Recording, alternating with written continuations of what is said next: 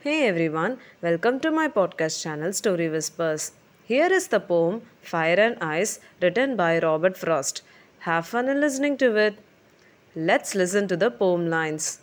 Some say the world will end in fire, some say in ice. From what I've tasted of desire, I hold with those who favor fire. But if it had to perish twice, I think I know enough of hate to say that for destruction, ice is also great and would suffice. Robert Frost, in his poem Fire and Ice, talks about the two opposing viewpoints of people who hold on to their thoughts. He claims that some people think the world will end in ice, while others think it will happen through fire. In either case, the world will come to an end. But the poet doesn't say with clarity whether it's going to happen through fire or with ice.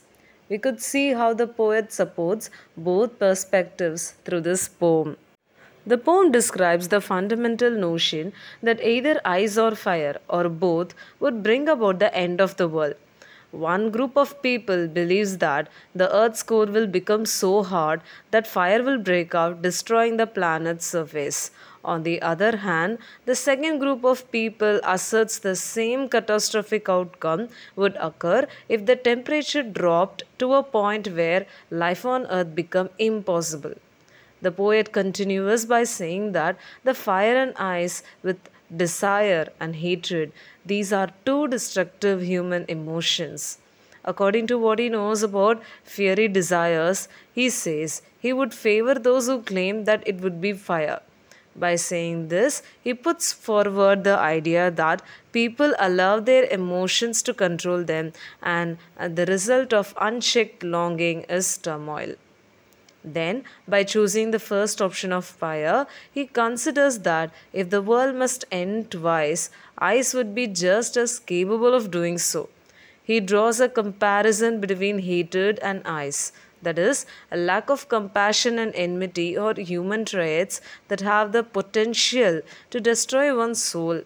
It influences us in the same way what desire does, though somewhat very slowly and steadily. Ice would be just as effective as fire when it comes to destroying the world if given the choice between the two. So, guys, we can clearly see that our poet here compared the destructive power of human desire and the unavoidable end of the world brought on by either fire or ice. By reading this poem, one can easily explore the idea that the end of the world might result from either intense emotion or complete indifference. I hope you liked today's episode. Check out my podcast channel for more updates. Bye.